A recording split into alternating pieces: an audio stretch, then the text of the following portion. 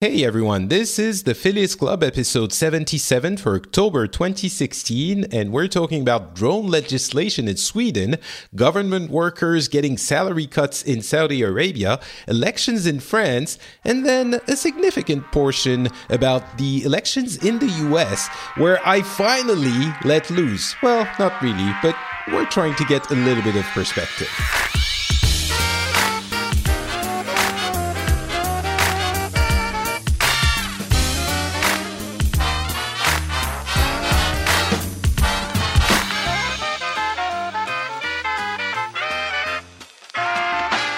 Hello, everyone, and welcome back to the Phileas Club. This is a regular episode where we get people from different countries, different cultures, different backgrounds to tell us about what's been happening in their corner of the world over the past month or so. My name is Patrick Beja, and I'm living between France and Finland. So already I have a Western Europe / Northern Europe bias. And today we have I was going to say my good friend, but really, it's everyone's good friend, Turkey from Saudi Arabia. How are you doing, Turkey? I'm good. I'm everybody's good friend. Wow. Are you trying to ruin my reputation as the that's exactly what I'm trying maniac? to do. I'm glad you're joining us. And we also have a fellow Nordic person. You notice how I'm including myself in that population now. It's Brecky Thomason joining us from Sweden. How are you doing, Brecky? So I'm apparently nobody's friend. I'm just Nordic. Right. Already we're starting with care of your puppy, dude. We're starting with the the characterization, the negative attacks on everyone. Mm-hmm. Patrick doesn't like Swedish people, or actually you're not originally from Sweden, so Patrick doesn't like the Nordics people, and he hates minorities in Europe or something. That's he just hates having fun. Yeah, you can feel that there's election time all around me, because not only is it the elections in the US, as everyone knows, but also it's the elections in France that have been heating up. So the attacks are flying everywhere, and that's pretty interesting. Glad to be here, by the way. So Sorry about opening up on a sour note. I'm glad you're back. It's been a while. Been too long. Yeah, for sure. And you've been super busy working on super complicated. I was gonna say it, but maybe I don't know if it's public what you're doing, so I'm gonna refrain. Well, the job itself is public. The customer isn't. Right. Okay. Can you talk about the country with which you're working? Probably not. No. Let's just say Middle East, North Africa is the region that I work towards the most at the moment. Right. Okay. And that must be interesting in its own right. Oh, yes. Maybe we should do a special after, the statute of limitation on the non-disclosure. If you need any lessons on how to deal with these people, just ask me. No, I've been doing it for years. Okay. Been working towards Oman, Saudi, Egypt, Iran, all of the regions, countries in the region. That right. Is actually, I think we might need to do something, to talk about this at some point. The confrontation between the Western way of working and the Eastern way of working in computers. Maybe we would be surprised. But anyway, let's also add Sub-Saharan Africa to the list, because I've done a lot of work towards them, and that's a completely different story altogether as well. All right, I'm taking notes, but that's not what we're doing today. Today, we're just doing the regular show. And as some people noticed, I'm sure we weren't on last month. There was a little bit of a scheduling issue. And we did... Yeah, just say you were lazy, dude. Well, that's the scheduling issue. Patrick being lazy is always a problem. Or were you too busy playing games? No, you were in Japan. That's what happened. You were off having fun, being eccentric in Japan. That is, and if you're not here, I always have problems doing the show, because my heart is not in it when you're not here. Dude, it was so much fun. We did, however, do a special earlier this month with Tony, who's a conservative Christian, and we got really positive reactions to the show. I think a lot of people were pleasantly surprised at how we conducted that conversation. And thank you so much for all of the kind words that you sent the way of the show. And some people, I'm saying this now and get it out of the way. A number of people said, hey, this was really cool. I think Tony was very well-spoken and expressed his views in a very interesting manner. But if you want to have a more liberal view of Christianity, I'm available to, to come talk to you. And I appreciate it. I think at some point we might do this. But first of all, I think more liberal Christians are very common, and it's not as surprising to talk to these kinds of people.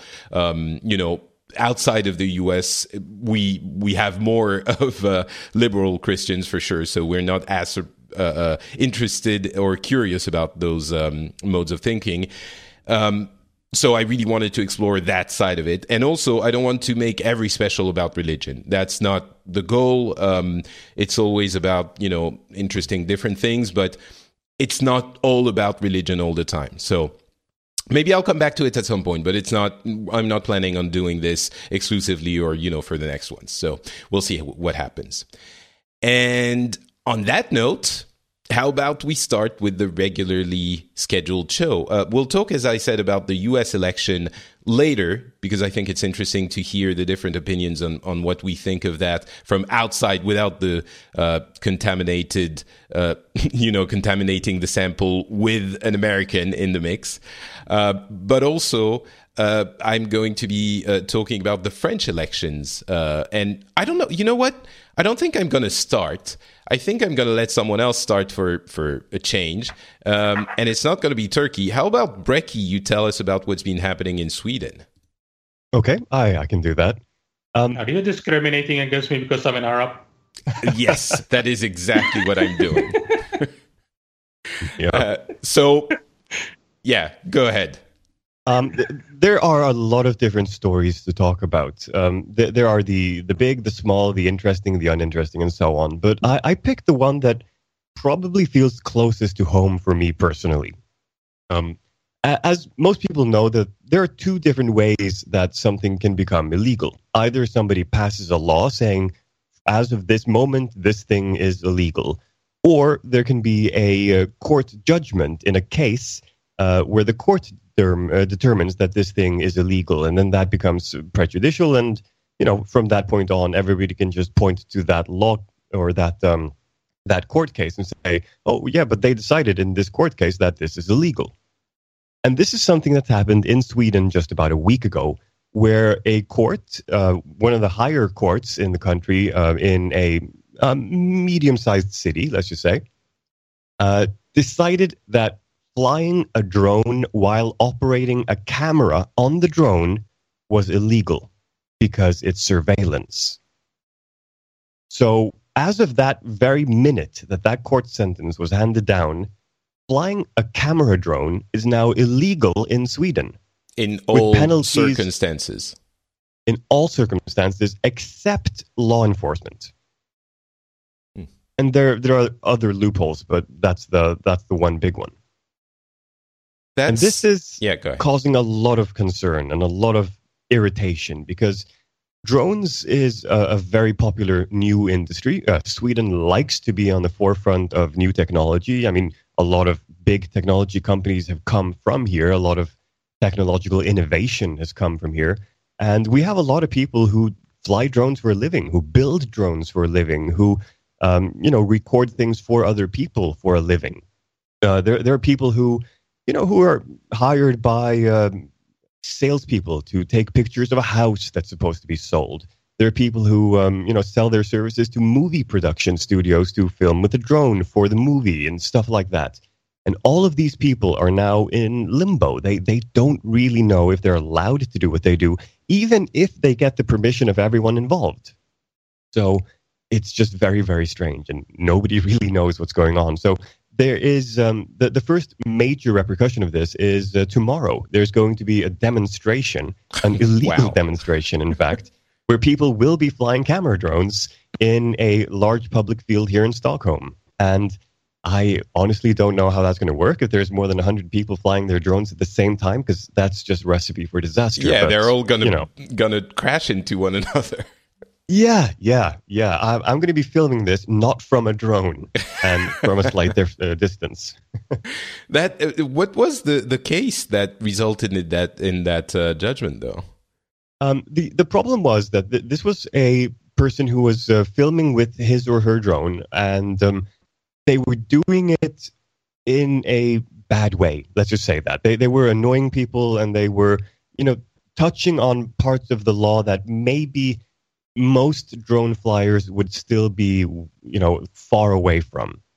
And they were generally... So was it like, what, stalking or something on those lines? I don't know the exact details, but yes, it was something on those lines. But can't that court decision be overturned in appeal or, something like that would make this not permanent, or?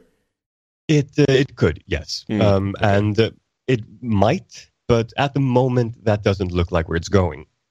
What it looks like is that the government will simply just have to sit down at some point and decide what they think about drones, because there's already been a lot of problems in this discussion. So if you want to fly drones in Stockholm, even before this, or even now, if you don't have a camera, there is most of the entire capital is drone prohibited because it's too close to an airport. It's too close to public parks, it's too close to prisons, and so on. And they're, discussing whether or not to change this so that if you can at least see your drone, and if you're below 50 meters in height, then it should be okay, unless you're in these very small specific areas. But the entire legislation has been extremely slow in catching up with the technology in this case. Well, the technology has been so fast, I think, that, in 3 years ago, we were barely talking about drones a little bit, but it wasn't a huge topic. Not everyone could have one. But it's interesting that this is becoming would you say it's like it's become the topic of conversation on everyone's lips through the past little while in Sweden? Or is it just that you're interested in this, so you're, hearing about it, but regular people on the street don't really know? This was taken up in most of the major newspapers and news outlets, and most people are at least aware of it. So if people see me carrying my drone down to a park, they, some people will actually stop and ask, is that okay? Isn't that illegal? And I have to explain to them, no, the court case had to do with the camera, not the drone. Right. So, people are aware of it, but they might not be fully invested, or they might not be fully aware of the nuances.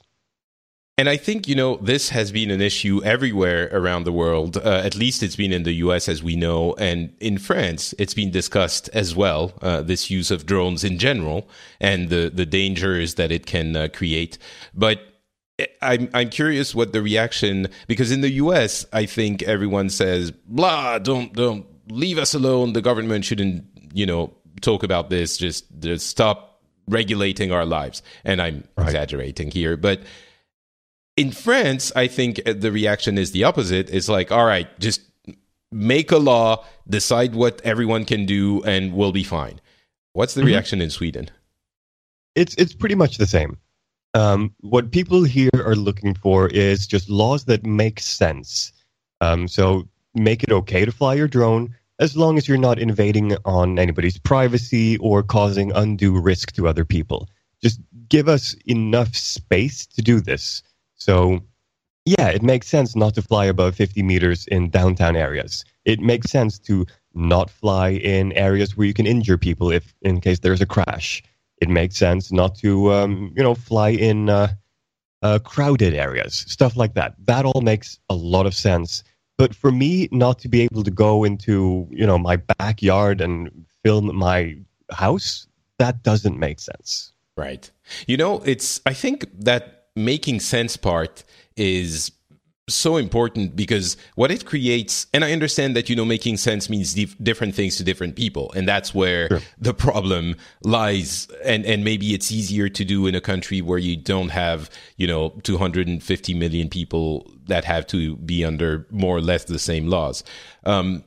But what those laws create is a sense of certainty. You know what you can and cannot do. And this isn't only great for regular people, but it's also great for business, because at that point, business and the economy doesn't like it when you're worried you're going to have a problem for doing what you're doing, because the law is unclear. So I think it's also very important for the law. That's my French person talking, but it's also very important to have a clear, set of rules that tell us what we can or can't do. Because then you can engage in your business, and you're certain that, Right. The problem isn't, you legalize everything. I don't think that's what people are clamoring for. This has more to do with at least tell us what's okay and don't be too restrictive. Right. Because what they could say is, drones are fine, but only in this small little area in Sweden. And that would be restrictive, but clear. And that's not what people are looking for. People are wanting, something that is permissive but still clear. Because Sweden has a long history of being liberal. We have among the most liberal laws in the world for a lot of things. So it just doesn't make sense that it's so restrictive in a couple of other places. I mean, we have some of the harshest punishments when it comes to drug use and drone use. And I just don't understand the connection there. They both begin in "dr." Is that the reason? Maybe. No, I think that the problem happens when you use drones when you're on drugs. That's the issue. So yes, that's the connection. Hey, Turkey. "Dr." Dragons. I'm beginning to see the connection here. Turkey, what happens? Nobody listens to Drake here in Sweden either. That is probably a good thing. I've listened to a couple of Drake songs. I think yesterday for the first time. I'm not hip with the kids, and I didn't really love it so much. So no, he's not my thing. You're paying drachmas to avoid having to listen to him. I'm will have to count. Yeah, exactly. Well, we're going to have to count how many can fit into the show by the end of it. But for now, this topic goes down the drain. Turkey. How do things go when there's something new in Saudi Arabia, like drones? And how does the legislation happen on those things? I'm very curious because I have absolutely no idea. Let's see. Well, basically, usually things come in and then they become popular. And as soon as they become popular, a ban comes up that bans it completely. And then people insist on using it. So a year or two later, regulations will come out that just controls it. So in the case of drones, are there drones in Saudi Arabia currently? There are drones. There aren't many of them. And they are right now officially regulated. So you've already gone through the process of banning them completely and then regulating them.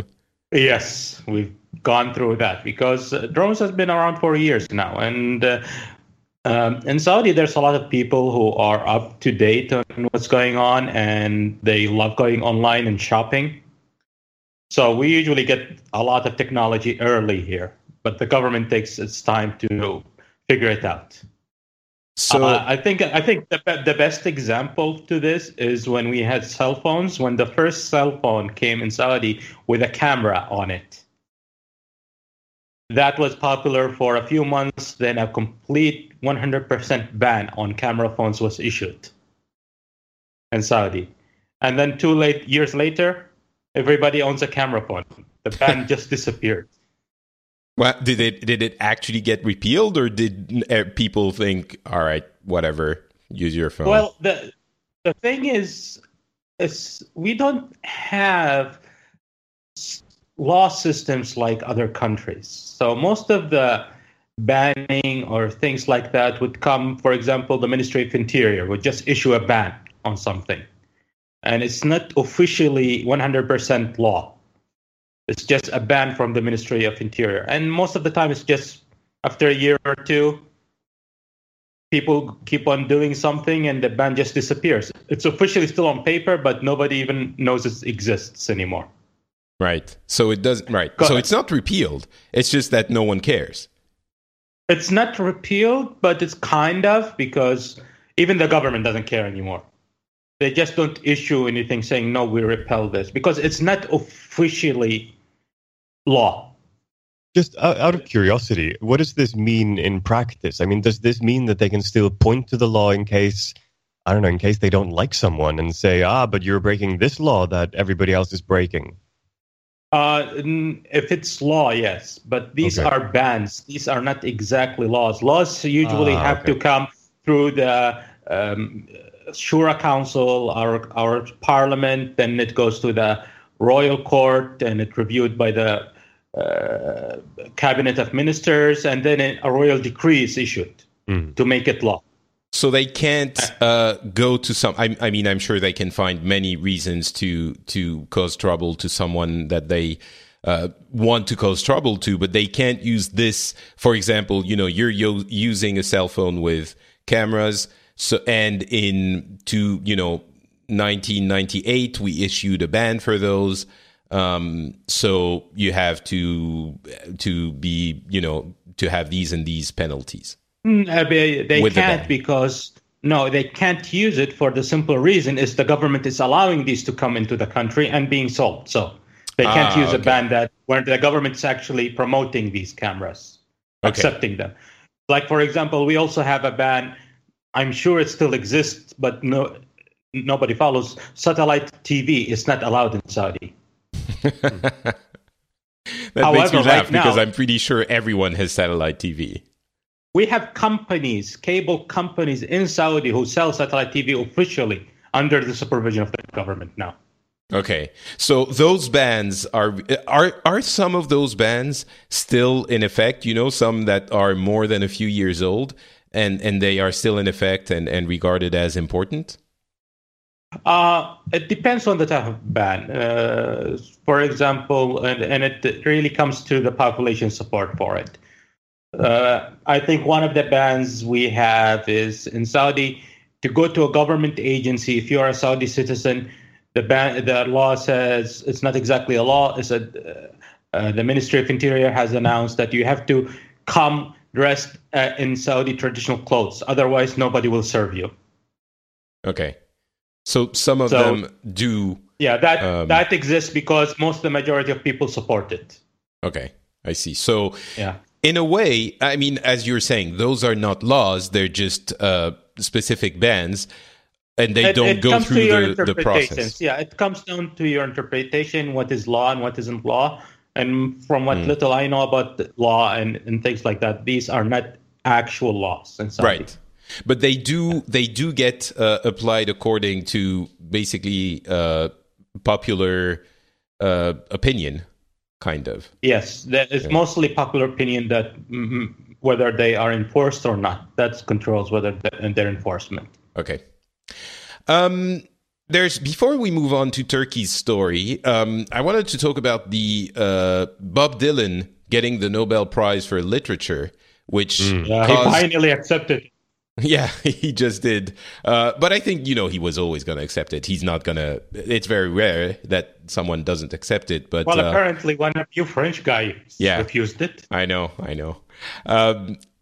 But yeah, so that caused a little bit of a stir both in France and in Finland, and I'm sure in many other places, because a lot of people were saying, this isn't literature, and this is not written word on paper, and blah blah blah, and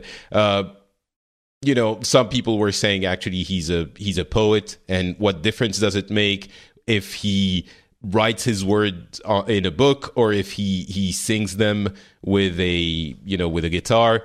He's still a poet, and that might open the door to other singer-songwriters to get the Nobel Prize for Literature, which is, I understand it's kind of weird, but overall, I think people were mostly happy. It was only a few disgruntled, writers or literature critics that were saying, basically old men yelling at kids on their lawn. I think they were just jealous they didn't win the prize themselves. Possibly.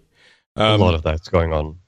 So yeah, I was curious. I was very curious to hear how it's going on in how it's doing in Sweden and in Saudi Arabia, if that even registers on the radar. Here in Sweden, it's been more or less a non-issue. I think most people looked at this and simply just shrugged and went, "Oh, that's an interesting pick. Oh, okay, sure." I suppose that when people in the know, people with a lot of knowledge and culture and the kind of people who discuss this type of thing publicly, when they were guessing who would win this year, I don't think Bob Dylan was on anybody's list.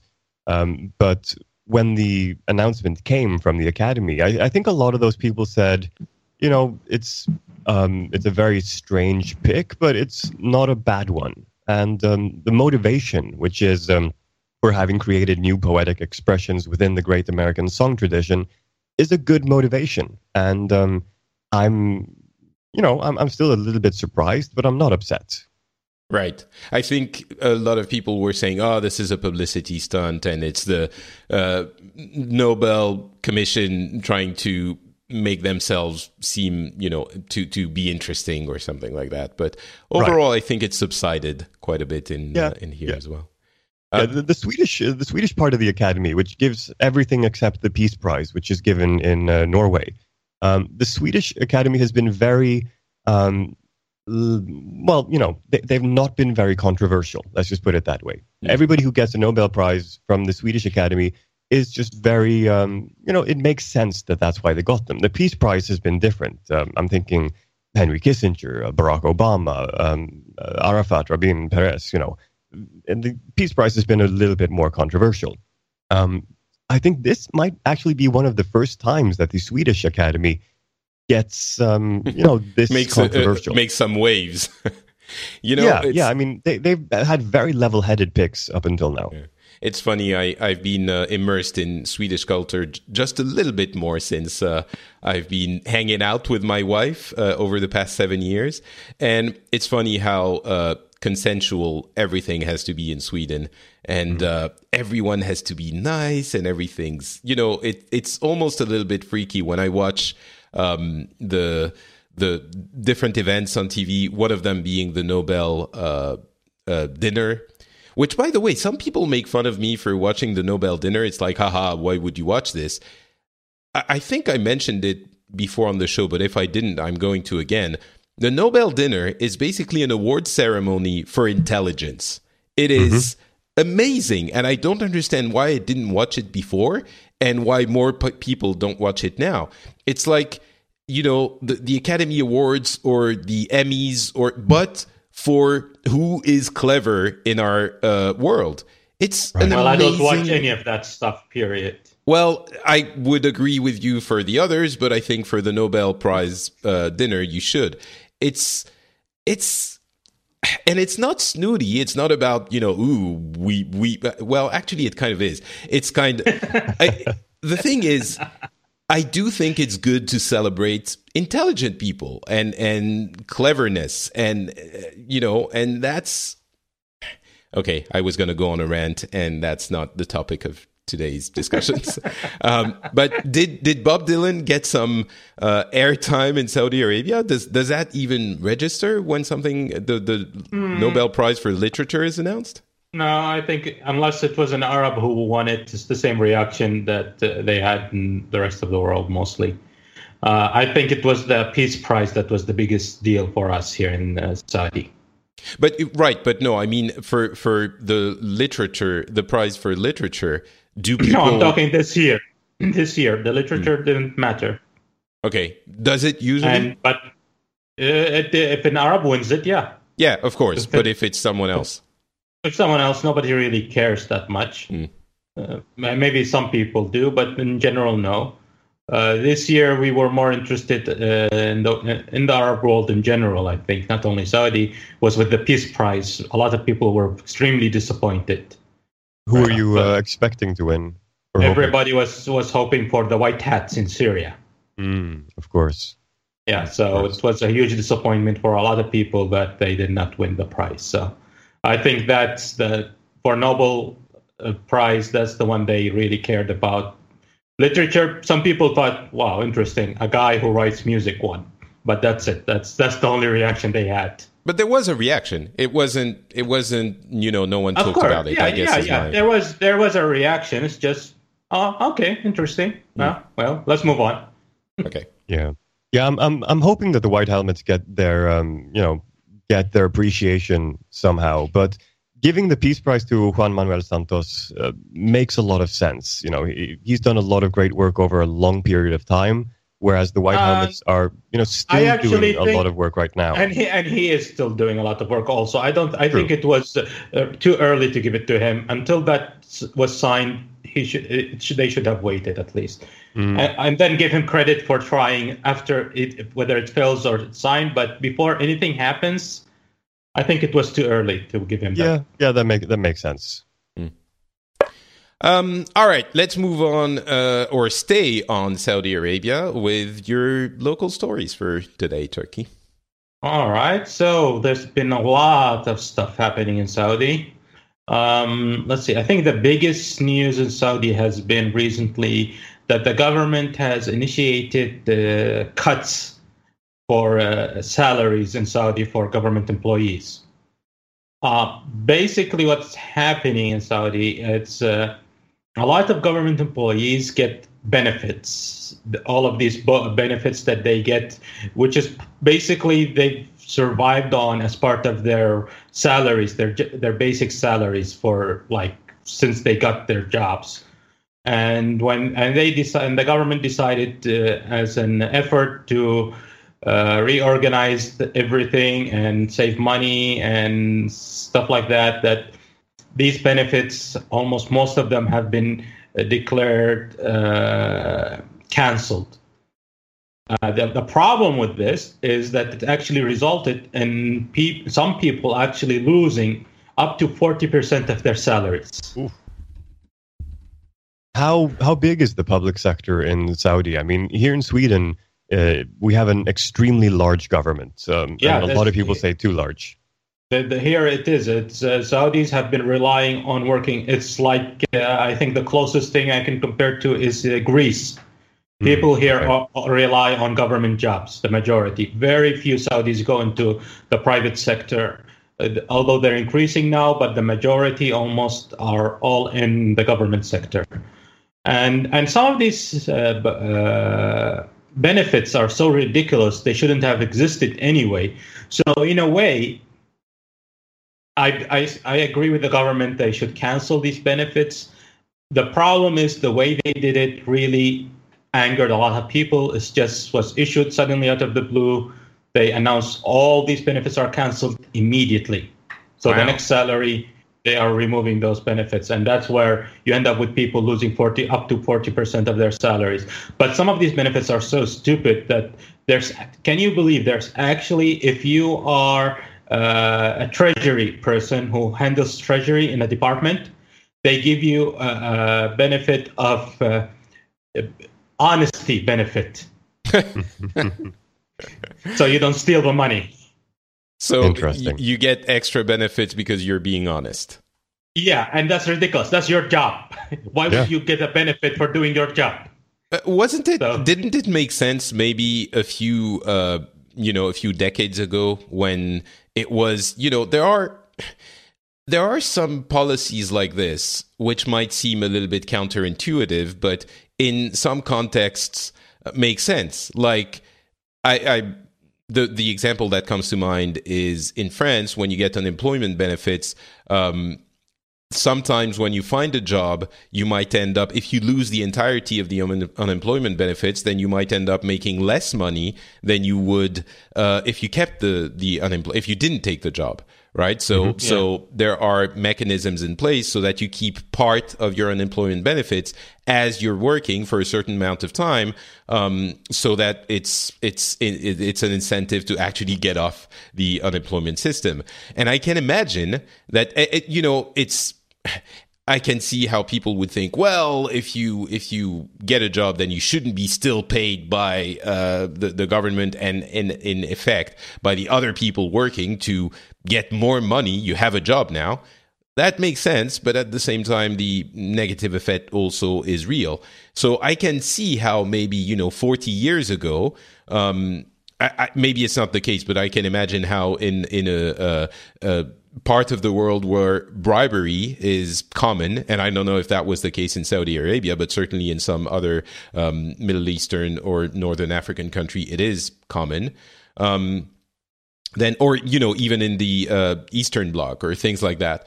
Yeah, it could make sense to say, all right, you know what? We know you could have the opportunity to skim a little bit on the side, but we're going to give you a little bit more money so that you specifically don't. And you agree to do this specifically.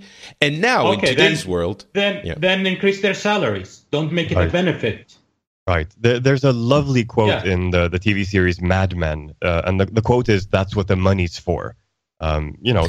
That's what you're getting money for. Increase their salaries. If you think the salary is too little that they might steal, increase it. Don't give them something called a benefit on the side. Right. That's what the money's for. But that's, psychologically it's different. I do think that there is an effect when you, I don't know. This is just my gut reaction. When you get the, a specific amount of money for not stealing, then maybe it makes you less prone to stealing than if you're... Okay, forget that. I'll give you another example of a benefit.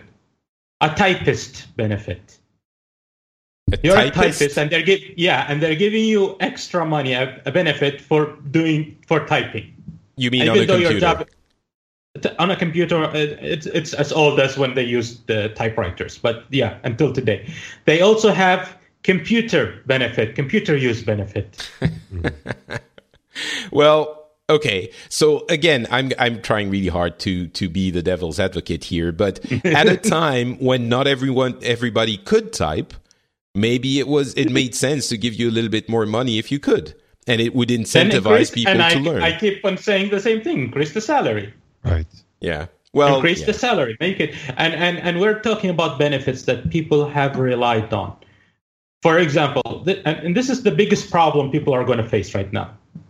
Let's say you are a government employee. Let's say you earn, let's go to the highest ones, because they are the ones who are going to really be hit. Let's say you're earning 50,000 a year, right? A month right now, 50,000 riyals a month, Saudi riyals. How much is that in money us people can understand? US dollars, that's around $15,000 a month. That is significant. All right, let's say I'm taking some of the very high earning people. Okay. And then you go and you take out a loan from the bank. All right? And you're taking a huge loan because you decided to buy a house, and they are now deducting 50% of your salary every month to pay for the house. All right? Yeah. And then suddenly the government comes in and says, okay, we're canceling your benefits. Suddenly he loses 40% of his salary. Of course. I mean, I understand. This is at the very least very clumsily done. So what's the reaction of the people who are affected? Well, most people are pissed. There's an increase of numbers of people who are turning into early retirement, applying for early retirement right now. Huge increase. Maybe that's what they were going for. Getting people off the government. But there are a couple of questions. There's one problem with that thing. The government keeps on telling people that the retirement fund is in desperate need of finance because it's going broke, because it's really low on money. So how is it going to pay all of these people when they go into early retirement? So, that is definitely an issue. How I mean, if something like that happened in France, first of all, it wouldn't happen in France. That wouldn't be possible from one day to the next. These kinds of cuts wouldn't be possible. I think you people would start a revolution in 5 seconds. Well, yeah, I think really, honestly, I think that's what would happen. People would be down in the streets with maybe not pitchforks, but it would block the country. Is that something that those government workers could do, like actually, go on strike, do demonstrations, or is that just, it's not possible in Saudi Arabia? Completely illegal, 100% illegal. So they can't do anything? Nope, nothing. Okay, so, right. So people are just going into early retirement and yes, that's it. And I hope to God this does not increase corruption. Yeah, because that's always the risk. Yes. It's very easy to give more money, but as soon as you start taking away money, people will start looking for a way to get that money back somehow else. Yeah, so that's that's for me personally. I think that's going to be the biggest problem the government's going to face.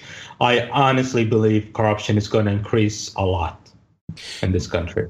So, how about things like emigration? Have people started talking about leaving the country and maybe seeking their trade elsewhere?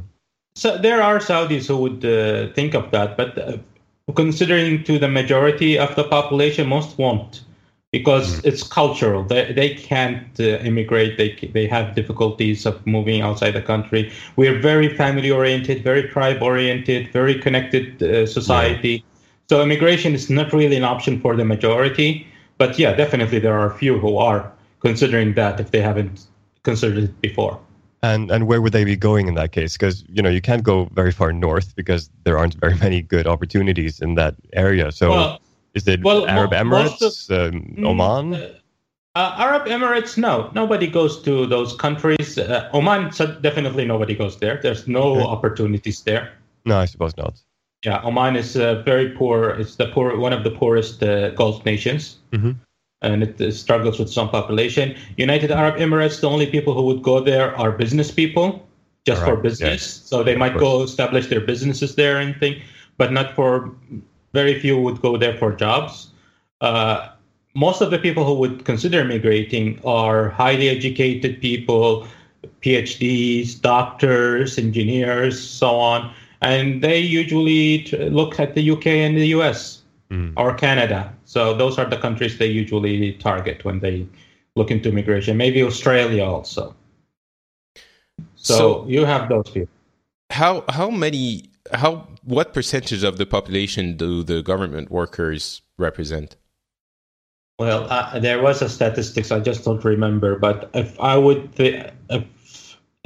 guess, and I don't have statistics in front of me, definitely at least 70 to 80% of the Saudi national workforce, the local 70 to 80%? If I'm gonna guess, yes. Wow. How can it? Okay, that is. So, do you think they're gonna cave and increase the base salary to an extent to compensate for the loss in revenue, or do you think that's just not going to happen once it's decided that's how it is? And yeah, I don't think they're going to do that.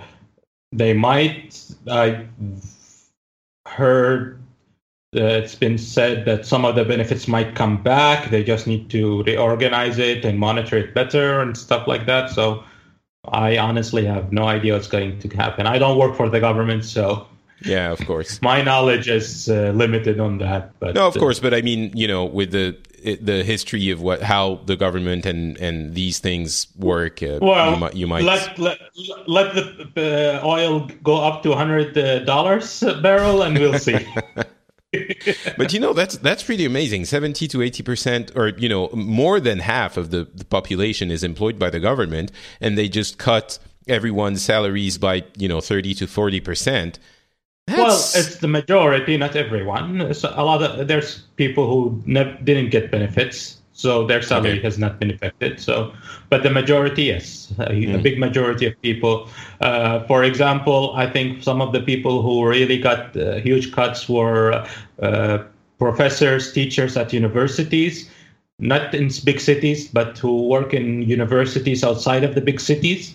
They got 20% of their salary, an extra 20% called working in a new university, a newly established university, to encourage people to go and work in those outside the big cities universities. So they lost that benefit, and that was 20%. But that's such a drastic change and comes out of the blue. It's very, it is very surprising. It is very aggressive. I really don't know why they're doing stuff like this. But let's say I think they're taking advice from some. I'm not talking about the entire country, but these specific people, stupid Americans. Well, Americans wouldn't do that way. They're taking advice from McKinsey. Yeah, I think the American financial idea would be this is where you want to be, but maybe the method would have been different. Instead of just cut everything at the same time, then decrease it gradually over the next 12 years, maybe. Yeah, they're using an advisory firm that's McKinsey. It's an international firm, very well known. And it's the ones that giving advice to the government, and most likely that's one of the advices they gave. So I honestly, I can't imagine that any serious firm would say cut everyone's salary by 30% from one day to the next without notice. I can't imagine that would be. I'm sure they didn't even look at the numbers. They just said cut the benefits. I'm sure they didn't even look at the benefit. They said you shouldn't be giving your employees benefits. This is their job. I don't think they even looked at the numbers. But even I'm actually looking at the numbers right now. Salaries and allowances accounted for 45% of government spending in 2015, which gave a budget deficit of almost $100 billion US. And they saved, by cutting these benefits, they decreased it by 30%. Yeah. So, okay. I can't, the numbers that I'm finding here is that about 2/3 of working Saudis are employed in the public sector. So it's at least 66%. So again, I don't think anyone who has half a brain can look at those 3 or 4 numbers and decide, the right way to do it is to just do it from one day to the next entirely without, notice. That Patrick, you said it. You said it, not me. You said it. All right. Anything else happened in Saudi, or should we move on? I think the other news is there's been a boycott of the telecommunication company, STC, Saudi Telecommunications Company. I think I've heard about this. Yeah, there's a boycott happening where people are turning off their phones or stopping using the internet for 3 hours every day. And basically, they're pissed at some regulations, some updates they've been doing. For example, they've canceled unlimited internet on your phone. That was always an option. That was completely canceled. No more unlimited internet. The rates for internet access is higher than almost all the other countries. The other problem is they've blocked. That's because all the government workers used to have the access the internet benefit, and so that would happen. And they blocked a lot of communication apps like Skype, Vibe, Hello, whatever, Do, and all of these things have been blocked. They don't want anybody to use a voice over IP, VoIP. To call, just call using our services so we can get the money. So people are really pissed. And I think, I'm surprised, but I think that's actually hurting the company right now because they are. It is, which is surprising but they are losing some money and they've been trying to fix things and trying to get people back, but it's not working because they're not actually responding to the criticism. They're just making out offers. They're not opening up VoIP. They're not providing good internet. Our internet access is oversaturated. I'm talking about the wireless internet. Oh, okay. Yeah, the infrastructure for wireless. Not because I have fiber here at home on landline fiber optics. That works fine. I have no problem with it. However, it's oversaturated wirelessly. That 4G. I use a different company. It's called Zain, which is all 3 companies in Saudi have the same problems, but STC is the biggest one, so it's the most the one attacked the most. And for example, I never get on average more than 2 megabytes per second anytime when I use it on 4G. But can't people go to another company then that does offer? We only have three companies. They're all the doing three the same. do have the same policies. Same thing. No, not really. I work in telecom, so I've had a lot of discussions regarding not just specifically this matter, but this and several others. STC has stopped selling unlimited data packages, but Mobily and Zain are still selling them, at least last I heard. No, they stopped also after STC. Oh, really? They've stopped also. Okay. Yeah, and the biggest problem is they claim, and that's what pisses people more, is that the local telecommunications authority has told them to stop selling unlimited. Yeah, there's going to be, and I don't know if this is inside information or not, but there is a big shakeup coming when it comes to the telecoms industry in Saudi, because the Capital Markets Authority has, I think this is public at least, that they've announced plans to offer telco operators unified licenses, which allows them to offer the full range of telecom services. Because at the moment, operators have to apply for separate licenses per service, like one license for mobile, one license for fixed line, one license for voice. Yeah, that's public. That's public. That was announced officially. Okay, good. Yeah, but I don't think that's going to help. I don't think that's going to help with the. It seems like, maybe I'm wrong, but it seems like what the problem is that there's a limited amount of competition in the country. No, it's not the competition. The real problem is the Telecommunications Authority. Mm-hmm. They are the ones who are killing competition. Maybe there needs to be a base station benefit. So for every new base station you put up, you get an extra 10% of your money that month.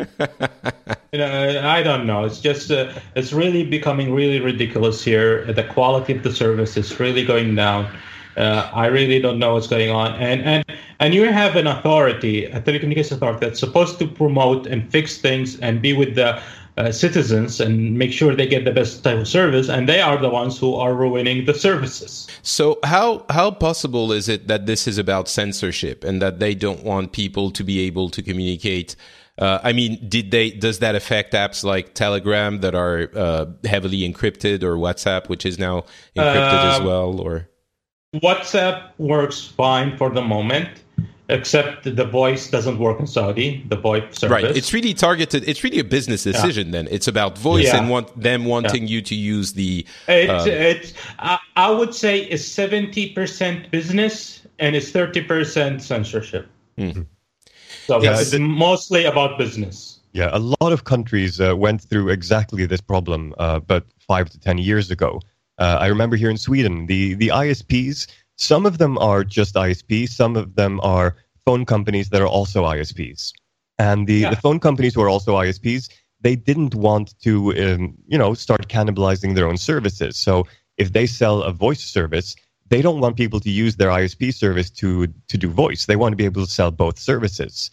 So for a long time, there was a lot of discussion whether to allow VoIP or not. Yeah, but then, that was... eventually people realized that, we can't stand in the way of progress. Companies will have to just adapt. That was the case here as well, and the SMS issue was huge as well, because SMS weren't unlimited for the longest time, and now they are. But sorry, Turkey. Right. Yeah, to give you an example of a business decision, which is purely business. There's no way this has to do anything other than business.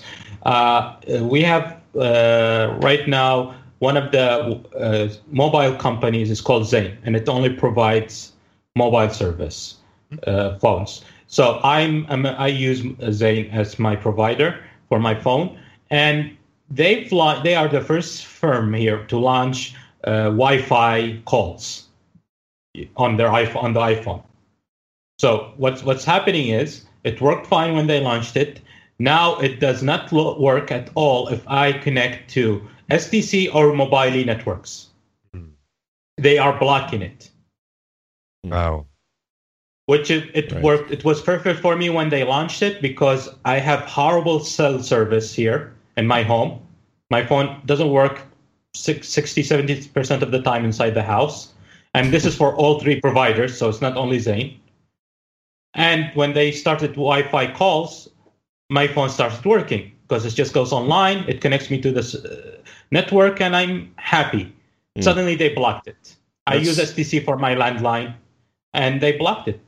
And as soon as I leave the country, Wi-Fi call works.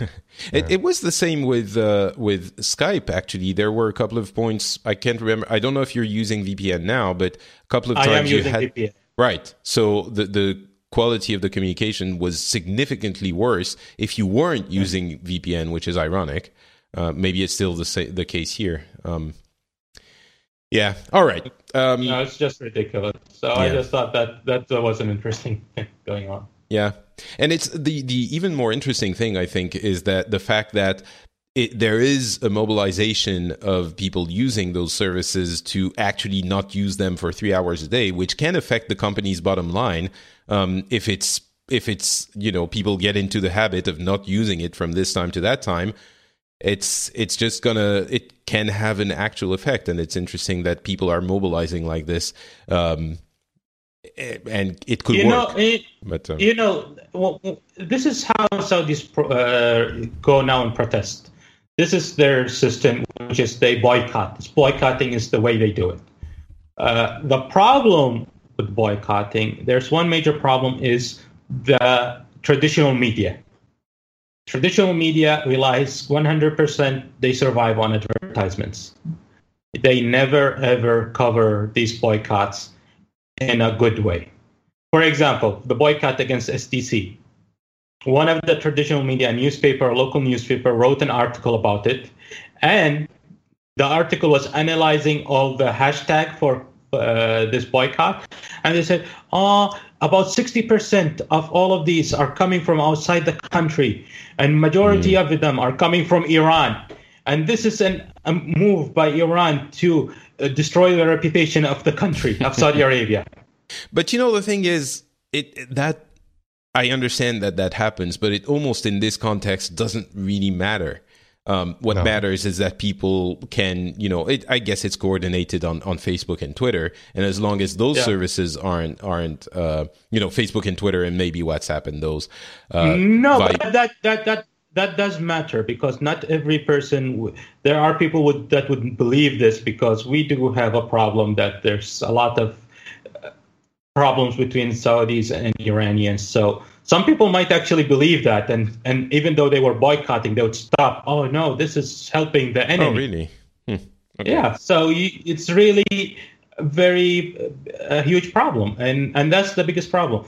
A lot of media in Saudi is sold. Sometimes you hear about a boycott; it's never written about in the newspapers. They never even mention it. They completely ignore it. I think this is getting on at a point where maybe we should move on, lest you get really angry and start saying things that might get you into trouble. So, just one last note here. I found a note here in the Saudi Gazette that even though telcos have remained silent on the boycott, some economists have spoken about it, saying that telcos are at risk of losing about 50 million real if the boycott were to continue for more than a month. So it's got to be affecting their bottom line, and I wouldn't be surprised if something starts happening at least. Yeah. And I don't know what that something would mean, because if this is a financial decision, 50 million real is that's financial. Yeah, exactly. And plus, people find, and that's just like me, people find ways around it. VPN. Yeah. All right, let's start talking about France a little bit, and the election, which is happening. We are in the process of the primaries right now, which is a new thing for us. Some countries have been doing it for a long time. For us, it's the first real primary where we actually have primary debates and things like that, and it's a very weird situation, because on the right we have former President Sarkozy, who's squaring off against a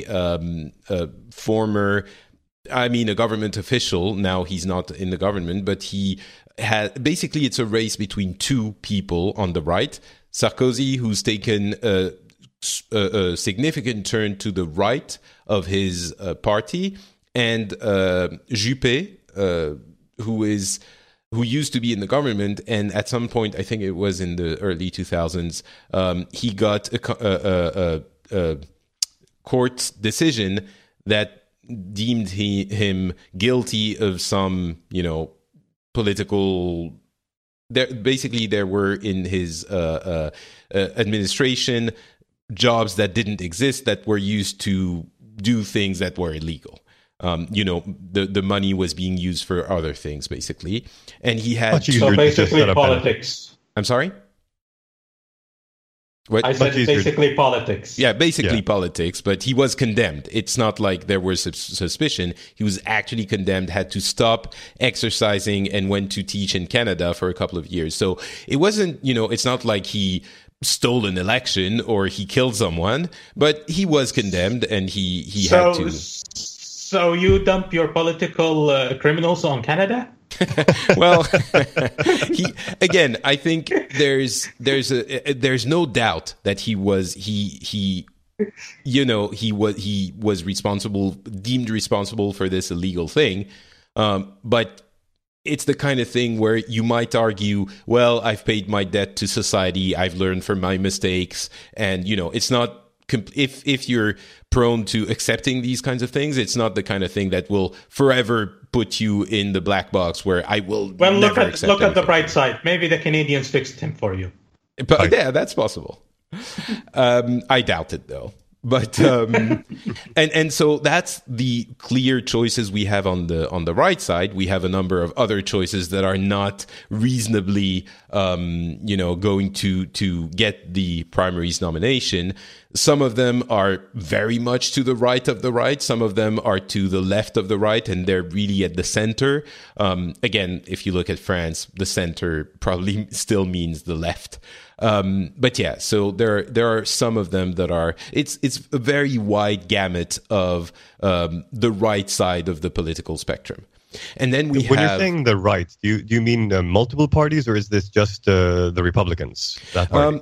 It's mostly the Republicans, but it also includes the voters are from the center as well. They're invited to decide, So it's really it's a big political family that encompasses a large different. There are many different ideas, and some of them, some of the people that are in the race are very seriously close to the far right, like to the Marine Le Pen, Front National type of ideas, which, right.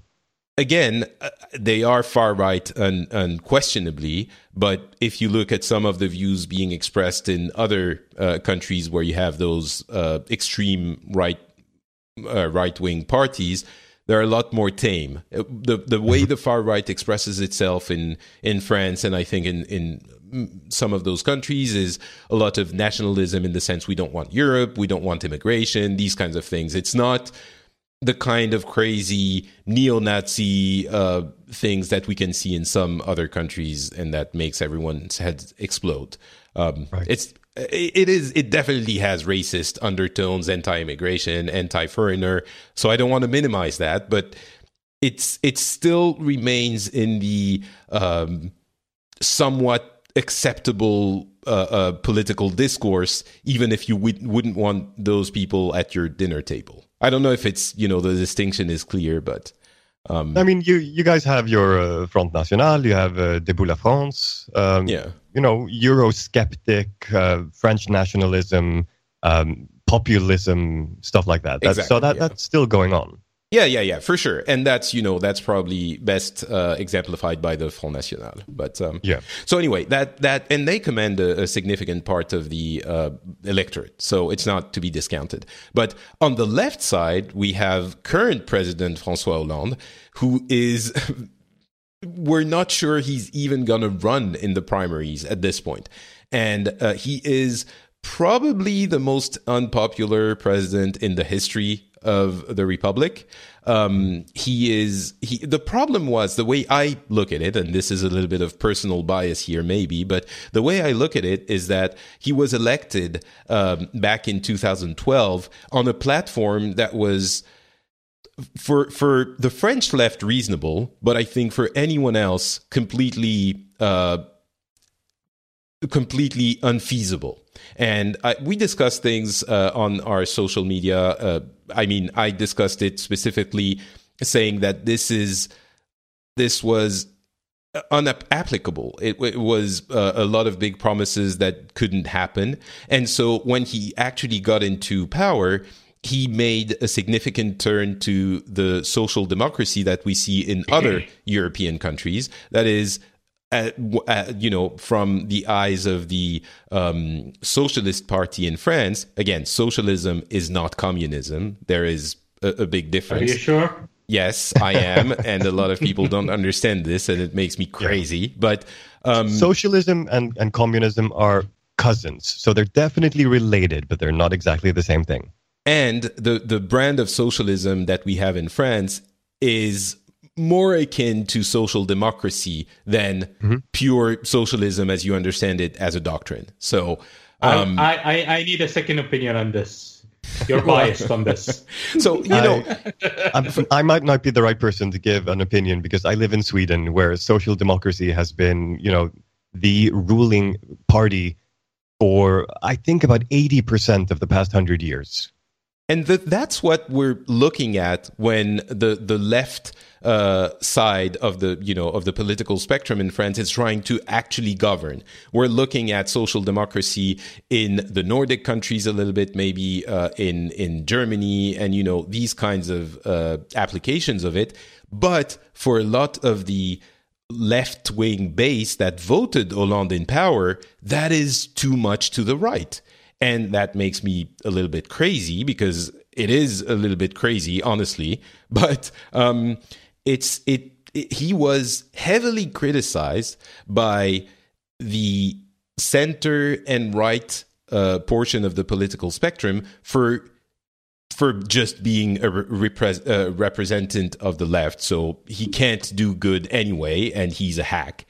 And from the left as well, because he basically sold out to liberalism and the great capital, and he started applying the policies of social democracy, which are too much to the right. So basically, he has no support from anyone. And he's being taken between the right side of his party, which is very much to the center, and that some people say are trying to play on people's fear and are becoming populist to get the election, and the left side, which is at that point, much more communist leading in a manner that we hadn't seen since the wall had fallen. And we're in a situation where the left is leaderless, and we don't know if Hollande is going to try for the primaries. And even if he does, it's unlikely that he would be elected. And it's unlikely that anyone from the left is going to win the actual election. And on the right side, we have Sarkozy, who is... I understand why people don't like him, but he's demonized to a level where, he's basically the devil incarnate come to France to destroy the country. And a lot of that is very exaggerated. Is what? Sorry? Very exaggerated. Yeah. I honestly agree. And it was the case. And I disagree with him now. But anyway, that would be a topic for another time. But a lot of that was emphasized at the end of his presidency, where he was conservative for sure. But yeah, anyway, that's a different topic. So we don't really know. I think ultimately the right is going to win, probably Juppé. That's how it's looking now. And but no one is really happy about any of the candidates. Juppé does seem. I've seen the primary debate, the first one, and there is definitely a feeling that it's a bunch of children, and there's one person that seems like an adult in the conversation. And it's Juppé. That was my feeling. Isn't that in every political debate? No, I don't think so. Honestly, it hasn't been that bad in when I was younger. I think even in the previous one, the problem is... you're heading that way. Apparently, it's going international. The States is one example, the best one. Yeah, we'll get to that soon. Yeah, we will. But I mean, there is a lot of comparisons between France and the US, and it irks me a lot when people make these comparisons because I understand why they're being made. But even with everything I've said, our politicians are so much more respectable people in every sense of the way of the term. You know, it's not, the political circus is much less of a political circus than it is in the US. And when people compare Sarkozy to Trump, I understand why, because he is going to the right and he's making some claims that seem very populistic and all of those. But he's still a politician, you know. It's not. I don't know. I think those comparisons are very easy and not very accurate. It's almost like clickbait. We can't hear you. You're too far from the mic. I said, so he's not an orange monkey? No, he's not. He moves around quite a bit. He's very energetic. He kind of could be compared to Monkey in that way, but so yeah. Anyway, that's what's been happening, and one of the funny elements of this is one of the right-wing contenders was asked how much a pain au chocolat costs. A few days ago. A pain au chocolat is like a croissant with chocolate inside. It's a pastry. And he didn't know. And he was like, 15 cents? And it's actually obviously it's not 15 cents. It's €1.50 or something like that, depending on where you buy it. But it's Who is this? Jean-François Copé, who is one of the right side of the debate people. Yeah, French National Assembly. Yeah. Yeah. And it's like, how can you not have so little connection with reality that you think you're going to pay 15 cents for a pastry? I don't understand how that can, it doesn't compute. It doesn't make sense. You have to have no idea what the real world is to say something like this. You know, if you don't know, you say €1 and you would be, well, no, it's a little bit more expensive. All right, we get it. You don't buy your pain au chocolat yourself. And he's been, brushing it off saying I don't buy pastries because I eat fruits and vegetables. So, I don't know how much I would love for, the next thing he did after doing that must have been to learn the prices of every piece of fruit and vegetable available in case he was asked again, because I guarantee you he doesn't know. So yeah, anyway, that's what's been happening in France mostly. I'm curious if you've heard about the French election in your countries, or if no one cares. We don't talk about it much, but I have an interest in politics, so I've read up about it. And I think the left is in trouble because it feels almost leaderless. Montebourg seems to be the most popular alternative, but I don't think he wants to run in, knowing that he's not going to win the election. That's the problem. No one wants to go because it's a suicide mission. And there are some people arguing that you can still do something afterwards, but and in France it's not like the US. In that sense they are superior, because once you lose a presidential election in the US, you don't come back. You don't run for president again. In France you can run for 50 years if you have the energy for it. You'll still come back and again. So, yeah. But yeah. And also the European political system, even if you lose the election, you're still in government, but just with fewer mandates and you're not leading. So you're still an opposition party within the government. Yep. Yeah, absolutely. But so, yeah, it's the left is definitely in trouble. It would be very surprising if the right didn't win.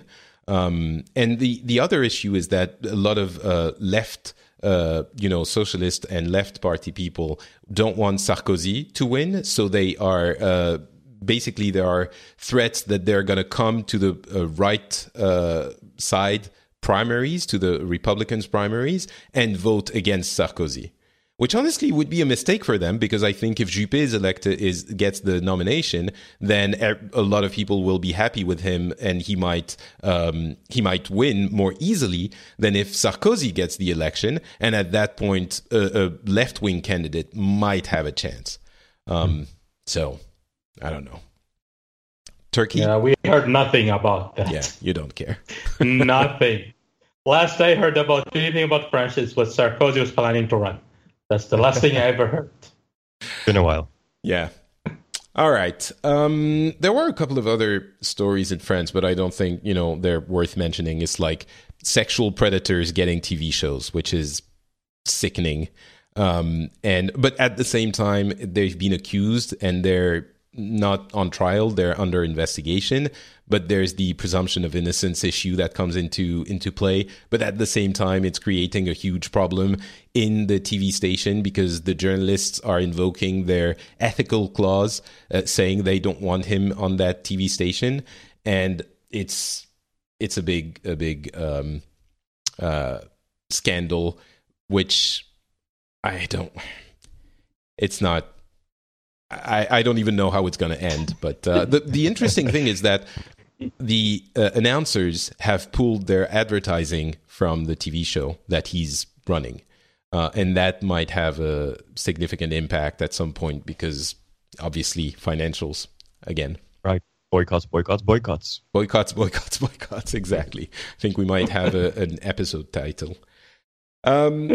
All right, we're basically towards the end of the show, but I did want to carve out a little bit of time for us to talk about the U.S. election. First, not only because a large part of the audience is from the U.S., I'm sure, but also because I think it would be interesting for us to have a little bit of a discussion on what we think of it now that we're mere a week or 10 days away from the vote. And, well, I'm going to say a little bit more about this. But first, let's go to Brecky, and not Turkey, because I know Turkey is going to push my buttons. Brecky. Yes.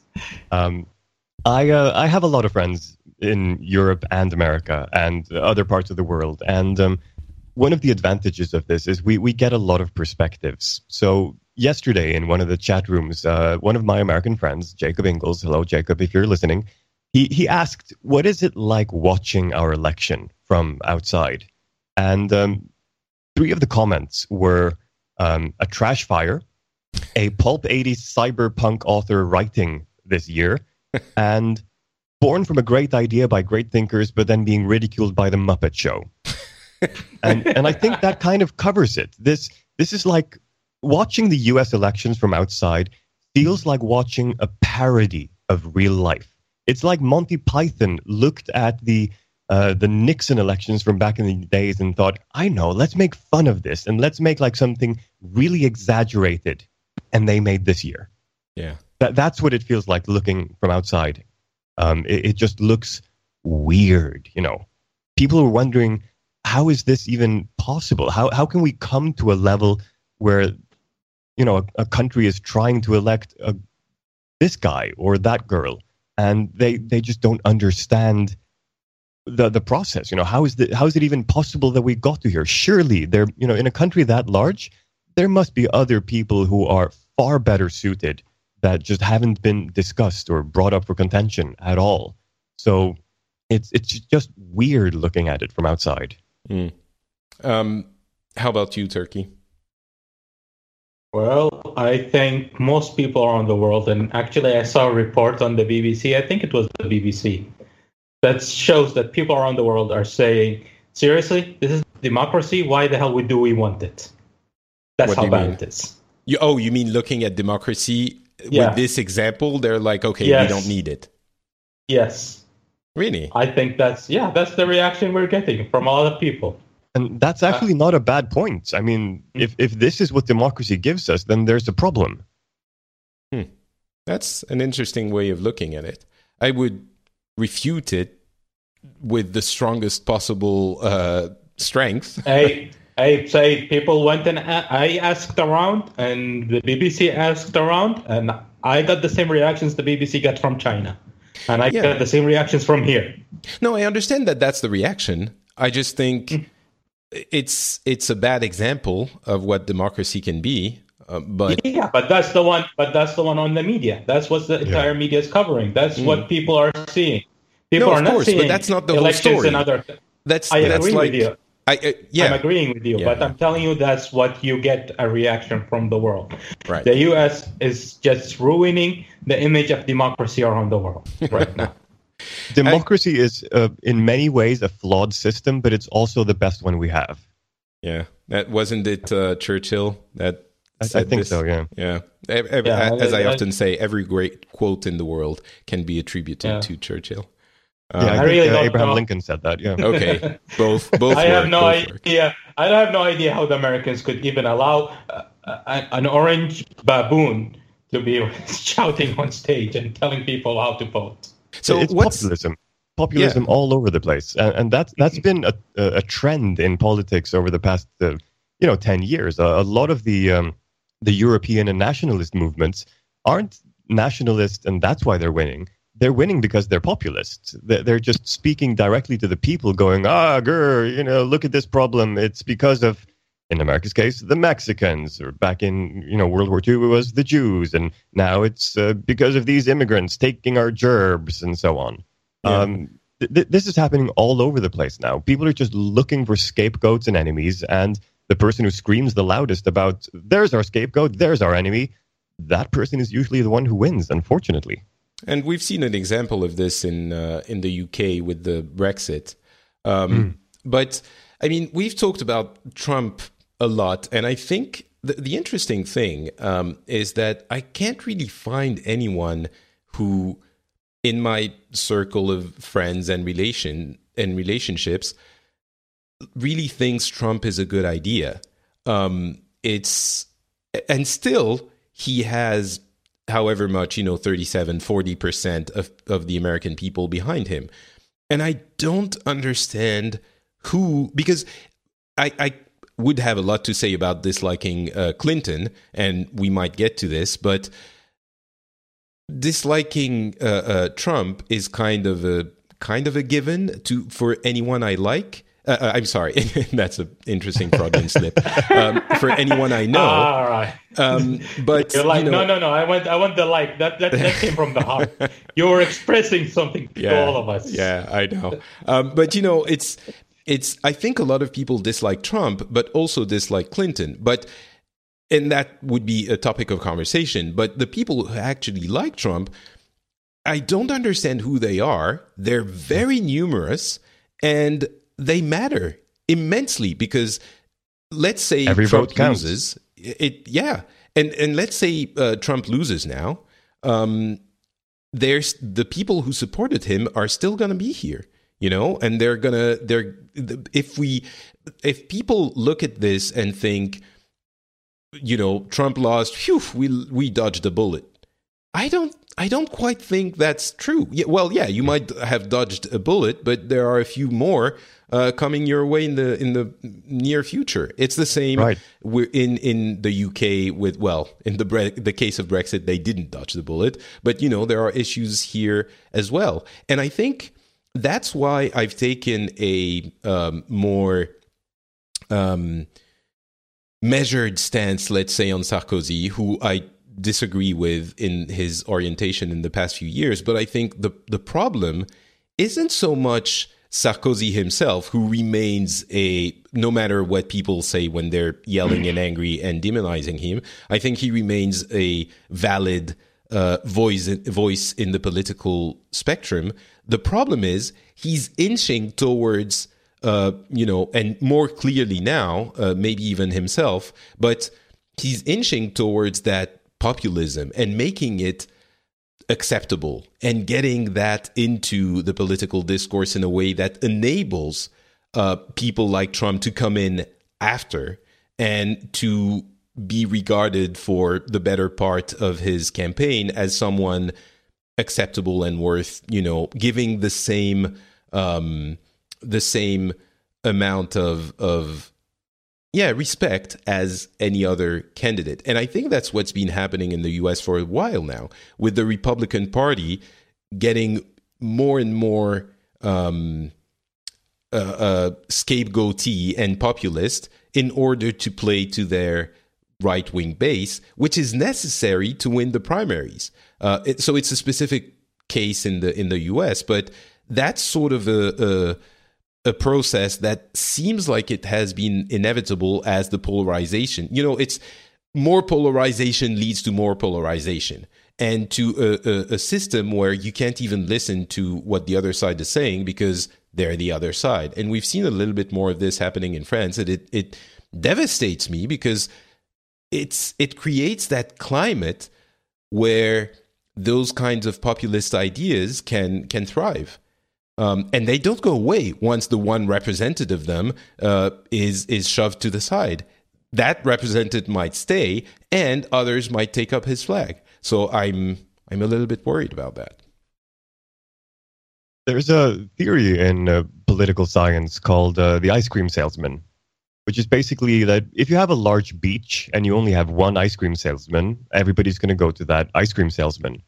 But if a second one opens up further down the beach, the populace will be split between them. But each and every one of the ice cream salesmen wants to get as much of the people going to the beach as possible. So they'll start moving their stand closer and closer to each other so that eventually they're both sitting in the middle so that everybody can come to them.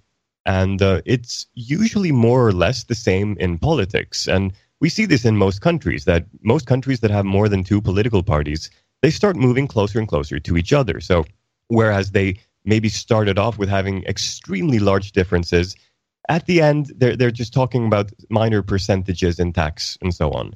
And we're not seeing this in American politics for some reason. And I don't know if it's because, on the whole, the country is still quite young and we just haven't gotten around to it yet, or because there's some sort of incentive there to just maintain this very strong polarization between the two parties.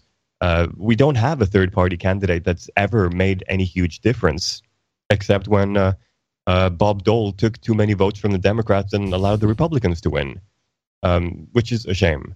But yeah, it's just weird that the parties aren't moving closer and closer to each other. And I wonder why that is at times. Well, the irony is really policy-wise, when you're looking at a few specific policies like the Second Amendment or the right to choose or, these kinds of things, they're not as far from one another in practice, in policies, not in campaign promises, but they're not so far from one another. Definitely not as far as people would have you believe. And, no, of course.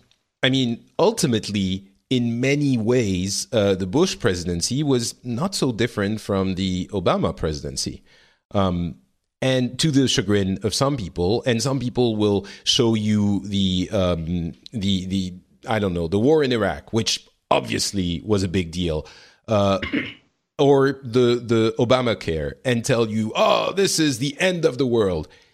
They might be, good things or problems, depending on where you look at them from, but they're definitely not the end of the world. And that irks me the most. And I think you're right, Brecky, the absence of a real multi-party system is damaging to the American political life. For all of our faults, we have in France many different parties, and even though it's true that ultimately you will end up with a candidate from each big party at the second turn of the election, all of the other parties matter. They keep people in check. They influence the policies. You can express your votes. And some people are saying now, well, you should vote for a third-party candidate in the American election today because that's how you get your voice heard. No, that is dangerous at this stage. That's not how you do it. The way you should, well, and I mean, I'm not giving, yes, I'm actually giving lessons of politics to the US. But you see, that's the problem, Patrick. You're giving people lessons on who to vote for. Well, I think you shouldn't. First of all, you shouldn't. And like, come on. If they are not happy with the two candidates, they can pick whatever candidate they want. That's democracy. To tell them no, that's dangerous. You are ruining democracy by telling them no. That's dangerous. It's part of democracy is for people to vote any way they like. And you're telling them not to vote the way they like because it's dangerous. They should go and vote to a specific person. How is that democracy? Okay, there's a lot to unpack here. First of all, definitely. I'm not actually saying that they shouldn't vote for who they like. I think if they actually want a country that runs on libertarianism, then go vote Johnson. If that is what your ideal of a government is, then go for it, for sure. What I'm saying is the way third-party candidates influence the elections is not when you have the election in one round.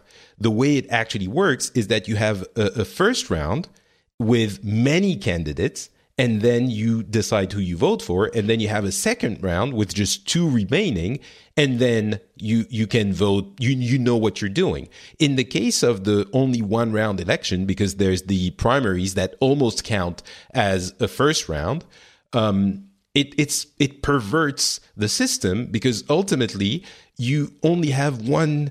You make the biggest decision for the country in every 4 years in just one go. And I don't think having one round is healthy. And in this case, just let me finish, Turkey. In this case, voting for a third-party candidate because you're unhappy with both existing candidates is a problem, because of the way you look at the two candidates. I can go on this a little bit later, but voting for someone you disagree with because you also disagree with the other two doesn't make sense to me. Well, go ahead, Turkey. I don't know U.S. elections very well, and if I'm wrong in this, correct me. But as far as I know, you can vote for whoever you want. They have to win 270 delegates to win. If they don't get that, and that's how it happens if you vote to an outsider, if you divide it so much, the Congress picks the president. I could be wrong. Correct me if I am. You're right. You're right. So it's not exactly a one-round election, because there's a second round if nobody gets the 270 delegates. I don't think that second round makes things better. I think if Congress has to pick the president... And the Congress is going to be whoever the party wins the Congress. So half of the Congress is up for election. So whoever is going to control the Congress is going to pick the new president. Yeah, but I don't think that makes things better. I think people are going to be very angry if that happens. People would be angry if that happens, and you need that to happen. You need people to be angry so they can start a movement to fix the election system and make it a new election system that goes the way you think it's the correct way. Why would anybody bother and change the election system unless they really get pissed at it? I think one of the problems is that it's very easy to go from a 3-party system to a 4-party system, or a 4-party system to a 5-party system. But going from a 2-party to a 3-party is almost impossible. If you compare the two political parties we have today, one is 7-Up and the other is beer. So a 3rd-party system would have to be compared to another drink. So if the 3rd party that shows up is like Sprite, do you think they're going to be stealing voters from 7-Up or from beer? Well, probably from 7-Up. So beer is going to keep winning the election. Coke. We want Coke. Right, but Coke is still going to be stealing from the soft drinks. Yeah. I get what you're meaning, yeah. So every 3rd party is going to be taking voters away from one of the parties a lot more than the others, which means that all of a sudden you have, even if there were 50% of the population voting for each party in the beginning, then all of a sudden you have 25% voting for one, 25 voting for one, and then 50 voting for the one that, didn't have people stolen away from them. The problem isn't exactly in the parties. It's more in the election system. It's more about the U.S. media. The U.S. media only cares about the two parties, and they would only give time and voice to members of those two parties to voice their opinion to the population. The other parties or independents or whatever don't have the coverage that they can compete with these people to give out what they think and with their opinions and their policies. Well, I would disagree a little bit on this. The Johnson got a little bit of airtime. Yeah, he wasn't included in the debates. I agree. Debate. But okay. I mean, we could speak about libertarianism, which anyway, Johnson is also an idiot. So that's the issue. I mean, unfortunately, there's not a single person in this U.S. election that's even worth a vote. But if I was an American, personally, as an individual, I would have voted for Hillary because I would rather vote for a crooked politician than a baboon. So I just want to address this for a second. First of all, to your question of why do we care, there is one country that everyone should care about because it influences everyone. It's the U.S. The U.S. election is not just about the U.S. It's mainly about the U.S., but it's also about the entire world. So that's why I care so much. I never say don't care. Everybody cares. I care also. My point is don't be too invested in it because you don't have a voice in it at the end of the day. Care about it. Express your opinion. Just don't be overly invested. And Patrick, you are overly invested in this, and you can't even vote. So try of course, chill a little. I think I'm relatively chill. I haven't tweeted about the election for at least 10 days. Wow, okay. That's a huge. But I think one of the things that's and we're looking at how are we looking at this from the outside? We didn't do a show last month, but one thing that surprised me was that the allegations against Trump of sexual abuse is what finally got a lot of people to denounce him, including in his own party. When what I don't understand is why did that do it when the Mexicans are rapists didn't do it? My question is really you had someone to come out and bring you a video to know that? It's obvious with that guy. Well, you can see it a mile away. Well, yeah, first of all, seeing it a mile away and actually hearing him say it is the difference between presumption and proof. So I think that's an important distinction. But the second thing is, the outrageous things he's been saying, the unacceptable things he's been saying for a long time. And I don't understand why those were. Simple. No, it's simple. It's very simple what's going on in the U.S. The people are pissed and they're done. And then they saw one person who came out who isn't a politician, who's just talking stuff out of the blue, who it just feels like, he actually knows what we're going through. And then they have a politician, a very traditional politician that they have never were happy with. They just went with this guy who sounds okay. Well, at least it's not the politician. That's basically I understand this. And it took them, and some of them took them a while to realize, wait, he might not be a politician, but this guy is dangerous. I think the politician is safer. So that's what's going on. Yeah, People just jump ship because they are tired of politicians. And one of the reasons they're tired of politicians is because it's a two-party state. So, okay, there are, again, a couple of things to unpack here. First of all, of course, that is what happened. I completely agree with you, Turkey. But I still don't have an answer for why the Mexicans being rapists is not enough for other politicians to say, you know what, this is not acceptable. And I think there is, for all of the complaining that Donald Trump has been doing about the media being unfair, it's not about coverage. They've certainly covered him a lot, but I think he's benefited from political correctness. When he's denouncing it, I think he's benefited from it because as a major party candidate, political correctness states that you have to try and be quote unquote neutral and cover the person in a neutral and, again, quote unquote, fair way, which led to treating those things as acceptable.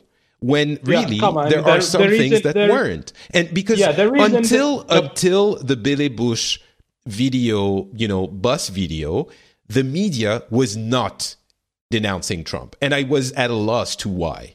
And, the media and other people. And that is what made him acceptable, what made him seem like an acceptable choice. And that helped him immensely.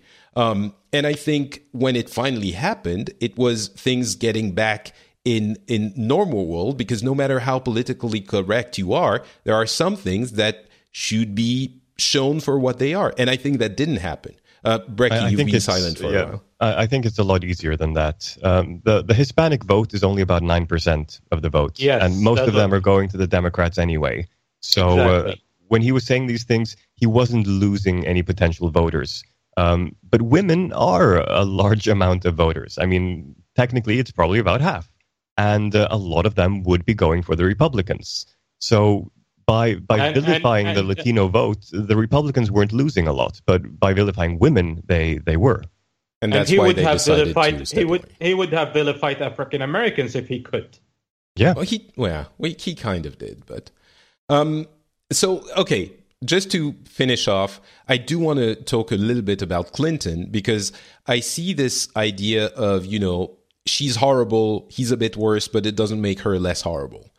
And I've seen a lot of what she's been accused of, and I've heard all of the arguments against it. And please don't, go and tell me, oh, but actually, Iraq and her ties with Wall Street, and she said that, and the Clinton Foundation. I've seen all of it. And honestly, again, as an outsider, I really think that she's, as you were saying, Turkey, a regular politician. And I understand that people are fed up with regular politicians, but I also think that the intensity of the hatred for her and for regular politicians, quote unquote, is fabricated by the illusion that the world and the U.S. is going to hell in a handbasket. Well, I think Patrick, the reason for that is how she won. Reasoning. It's how she won. It's how she won the nomination for Democratic. No, that is not the only reason. That's the main reason. Turkey, please let me finish. Yeah. And I'll let you yell after as much as you want. It's not the only. It's not only Bernie Sanders which is the issue. It's her entire political career and political life which is vilified by her opponents. And it's it's not even just her. It's the idea that the political system is so horribly corrupt, and not just corrupt, but isn't working, that if we keep going that way, it's going to be the status quo, and things are going to be destroyed. The world is going to be destroyed. When really, if we take a little bit of perspective, yes, things might not work as perfectly as you would like, and there are some issues here and there. But by and large, if she gets elected, it's going to still be business as usual, and it's not. The world is not as horrible as people are making it out to be, because they want, they're using this for political gain. I really don't, it's the same in France. It's the same in every Western country. Do we have problems? Yes. Do we have things we need to fix? Of course. Do we need the system to be thrown away like, a table flip? And do we need to change everything and throw everything away? And no, we don't. Things are working fine. Everything is going better, especially in the US, but in the world in general. And we are under the illusion that things are going worse. And this is doing horrible damage to us as as a people, because we're making the wrong decisions because we're not seeing things the way they are. There's less crime, there's less poverty, there's less people who can't read. Are there spikes here and there of things that are going less well? Again, I agree. But in the Western world and in the world in general, things are going better. We don't need to throw everything away and get some populist horror to come in and for political and personal gain. And I'm not just talking about Trump. I'm talking about all of those happening all over the world. We don't need someone to come here and break everything, because it's so much harder to construct, and it's taken us dozens and hundreds of years to construct something that works more or less well. And the illusion, the idea, the lie that it's not working is the biggest hurt that we can inflict on ourselves. I think you should definitely read the book Rational Optimists by Matt Ridley, because he's talking about this very thing, about how media and just people in general are constructing things to be worried about, while actually overall poverty is decreasing, healthcare is increasing, longevity is increasing, people's freedoms are increasing on the whole, on average, across the world. Everything is getting better all the time. But it just doesn't sound like that when we read the news. And that's important, because then we make decisions on, when we think things are going worse. And then you get to a point where you think Clinton is just a little bit less evil than Trump, but she's also horrible and terrible and is going to end the world. And That's just Clinton not true. did not earn a lot of friends when the way she won the Democratic nomination is by using super delegates. That did not win her a lot of people.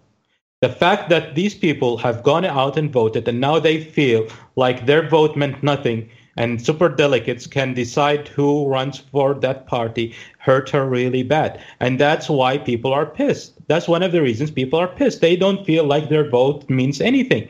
And that's how you get some people to go and vote for an idiot like Trump. I don't think that's the situation now. I really don't think that's the situation now. The situation now is... There is a lot of people who are not going to vote for Clinton because she won the nomination using superdelegates. Well, the thing, what I'm hearing, I think that is a reasonable-ish argument. But what I'm hearing is not that. What I'm hearing is a lot of people who can't vote for Trump because they understand that he is what he is, but who also will not vote for Clinton. And I mean, now we're more or less in a situation where apparently Trump, the polls are giving the election to Clinton. But what I'm denouncing here might be changing right now. Yeah, I understand. Yeah, it's changing a little bit. But what I'm denouncing is if it's a toss-up between the two, people say, well, they're almost as bad. Both of them are almost just as bad, so I'm not going to vote. And that's my issue. My issue is they're not just as bad. You might dislike Clinton because she's a politician and all politicians are crap. I get that. But Trump is significantly worse. But even beyond this, Trump is significantly worse. This hatred that you have for politicians and the current system is irrational. The amount of hate you have for it is fueled by this illusion, again, that things are horrible when they really aren't. And that's my issue. My main issue here is that the status quo with Clinton isn't the horror that a lot of people are making it out to be, and that is the basic reasoning for them to decide that they don't care, and even, if any of them is elected, whatever. At this point, it's the shit show that we've been seeing and the circus that people from the outside are looking at. I strongly disagree with the fact that the status quo would be so bad that you would throw away your vote. Does that make sense? Am I crazy? Am I insane?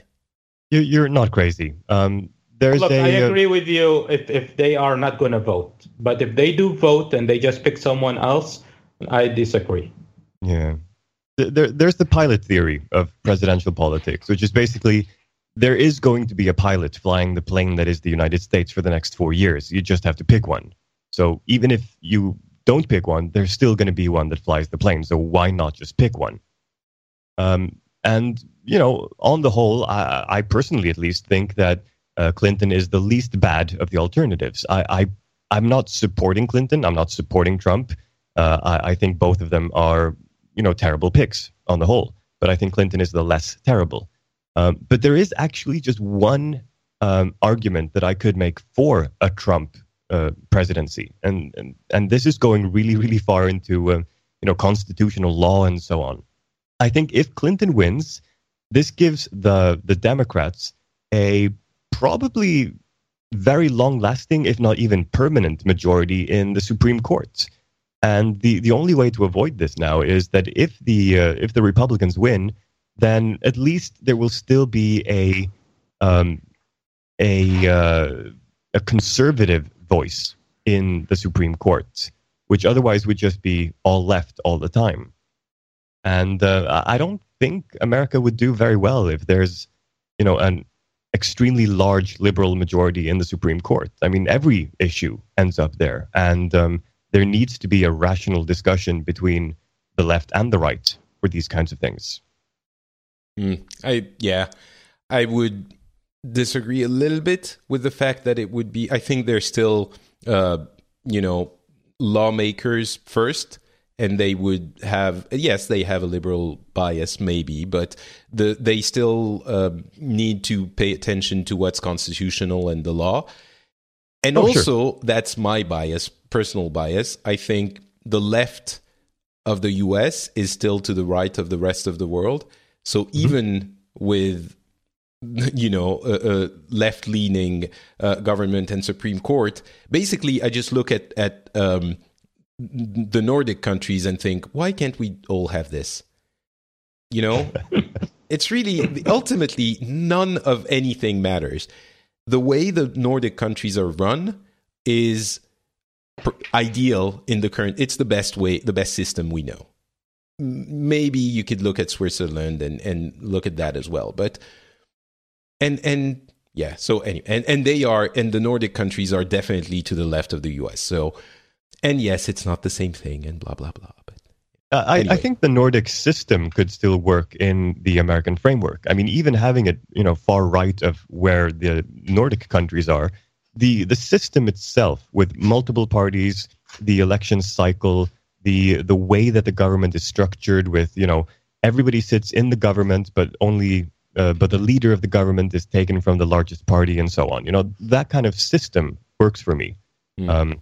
But maybe that's just because that's what I was raised in, Yeah. This is what I grew up with. So I don't, I wasn't raised in a two-party system with the election cycle format that America has. Yeah, so. That I think everyone agrees it's not really working very well currently. But I think the bigger problem is the level of government intervention in everyone's lives, which would definitely not please a lot of our American friends. And that, I understand. No. To finish up this conversation, I would like to give the last word to Turkey, and I will not interrupt you no matter what you say. And and that will be the end of this conversation. Can I still interrupt him? Yeah, well, if you want. Why would you interrupt me? I don't know. Just, Apparently, we're agreeing a lot on this topic. Why would you interrupt? And you said everything. I'm done. Okay. So you said it. All right. Well, there you go. Hopefully that was an interesting look at it, and you got something out of it. And I hope I didn't anger everyone in the US too much, but I do think that perspective is important in the US and everywhere else. So things aren't as bad as you think. My last word is, for every American, please go out and vote. Doesn't matter who you vote for, just vote. Well, it matters. Just don't vote for Trump. Who's biased now, Turkey? No. I dislike a person. I said don't vote for him, but vote for anybody else. Okay. Thank you very much for that. Write in someone. Just go out and vote. Make your voice heard. Right. And if nothing else, we only have another 48 episodes of this show before the next election cycle. So, we'll be back. It has all happened before, and it will happen again. All right. Before we close off the show, I did want to come back to that special episode I discussed at the beginning, the one where I talked to Tony, who is a conservative Christian and who was explaining to us his views, his daily life, what we do on those special episodes. And there was a comment from Lorenzo on the website, which I did want to read. We were talking about, well, I'll just read it. Tony was promoting the narrative that Christianity is under attack in the U.S., that he identifies as a Christian and has had to deal with various forms of oppression, aggressive attitudes from non-Christians, prohibitive legislation that targets his faith, and public ridicule towards Christians in general. These are all experiences of victimization shared by Americans that identify with any number of historically marginalized communities and are indications that American demographics are shifting away from a Christian majority.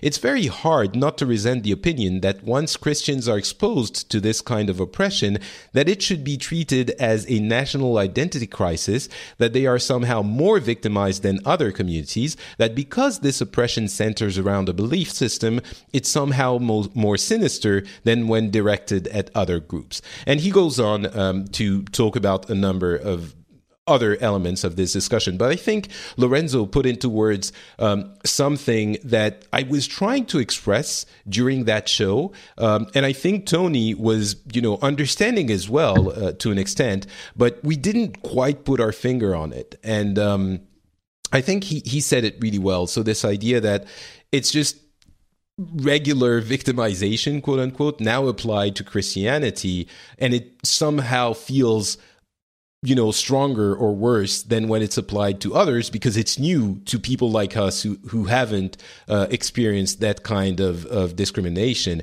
And I think it speaks also to some of the things we've seen happening in the tech and gaming industry towards women and minorities and things like that. So really, it was well said. So thank you very much, Lorenzo, for this.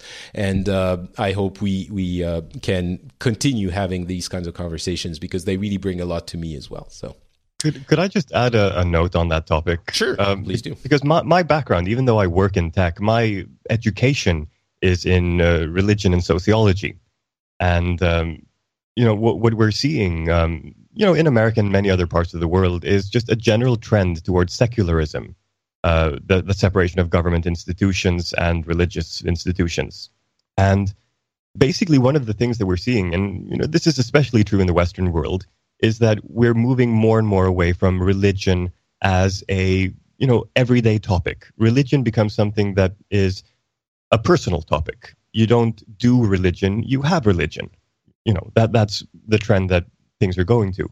And I think the reason that Christians are feeling set upon is that Christianity used to have a very strong position in countries like America and other Western countries. And I think Christianity is just unfamiliar with taking a step back towards a position that they now share with, religions like Buddhism, Islam, Hinduism, and so on. And they're just unfamiliar because the step back is so large for them. Whereas, in other countries, I'm looking at, places like Indonesia and others where there have been multiple religions for a long time, a secular movement is affecting them all equally. And I think that's probably what he's feeling. It's not anti-Christian laws or anything being passed. It's just laws being more clear on separating government and religion, or public life and religion, not Christianity per se. Yeah, which affect Christianity because it's the most religion that is the most represented in the U.S. But it's sort of a byproduct of the trend that you're discussing. Right. I mean, ever since the Enlightenment, John Locke, Diderot, Voltaire, Jefferson, and Paine, and the rest of them, ever since then, we've been moving, slowly away from religion as a public matter. It's becoming more and more a personal matter. The state isn't allowed to be religious in most of the Western world. State secularism is even, a lot of people are saying that it's protecting religion, because as soon as the state controls the religion, then the state decides what the official religion is supposed to be and how it's supposed to evolve, and it's blocking other religions from being expressed.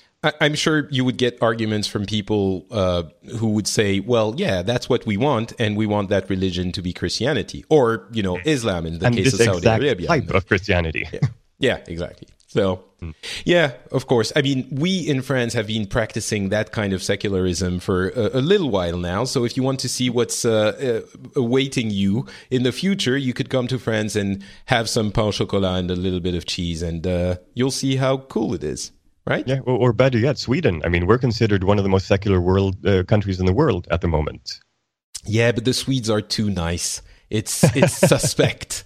They're just also in Sweden. You have the same thing that we do in Finland, which is the dome of gray, the eternal dome of gray between November and January. And I'm pretty sure that comes from extreme secularism. It's God saying something to that country. It's like, okay, you can have, social security and healthcare and unemployment benefits, but in exchange, you have to live under, in Mordor for half of the year. Yeah, just one final note on the matter. I promise to shut up after this. Okay. In Finland, about 2 or 3 years ago, there was a documentary series made called The Norden, which is basically a documentary series about the Nordic countries and how we're different in several ways. So one of the things that they did was they had a prison warden from America come over and visit the prisons in Norway, and just being amazed at how different it was. And one of their episodes was where an American pastor called Marty McLean, and he's one of the, a proper Bible thumper. He honestly believes that the world is 6,500 years old and that everything in the Bible is exactly God's word and so on. He came to the Nordic countries and visited with churches here. and talked about, how do the Nordic people relate to God, faith, and spirituality. And it was an amazing episode because he just couldn't believe his eyes and ears when he was listening to the Nordic people expressing their beliefs when it came to faith. And he was talking to other Christians a lot of the time. And he just couldn't believe his ears. And definitely check that out if you can. I think it's all on YouTube. It's called The Norden, Norden. Yeah, I just checked. I think it is at least religion and Nordic prisons are on YouTube, it seems. So yeah, The Norden, Norden, and go check it out. I'm definitely going to do that. You should. It's really interesting. I like the prison episode as well because he was just so befuddled. Like, what, they have knives and forks here, and there's no guard here, but can't they make weapons out of it? No, they passed through a metal detector on the way out of the kitchen. But what about what? Wait, what? So again, perspective. And hopefully we've provided a little bit of it during this show because this is what we're all about. And, I do think this is important. And if you think it's important too, hey, how about you throw us a couple of bucks our way, right? The Patreon is available. It's at patreon.com/the Phileas Club. And you can help us out. The capitalist. I've never made any secrets about the fact that I am a dirty capitalist and that I want all your monies. And if you think this show deserves, maybe the price of a pain au chocolat, which is not 15 cents, but €1.50, which translates into what, $15,000, something like that. Thereabouts, yeah. Thereabouts. You can go to patreon.com/the Phileas Club. I do this show because I love it. But I also think that it would be cool if you did give me a little bit of money if you think it's worth it. So please do consider it at least. And if, instead of going to vote, you decide that you're going to use the money you would spend on gas to pay for the show, then I think that would be acceptable. See, I'm easily bought as well. Anyway, so patreon.com/the Phileas Club. Thank you so much to everyone who's already supporting the show. And there are many people who do. And I hope you will become one as well soon. And if you want more perspective, how about you go check out Brecky's podcasts? Where would people do that, Brecky?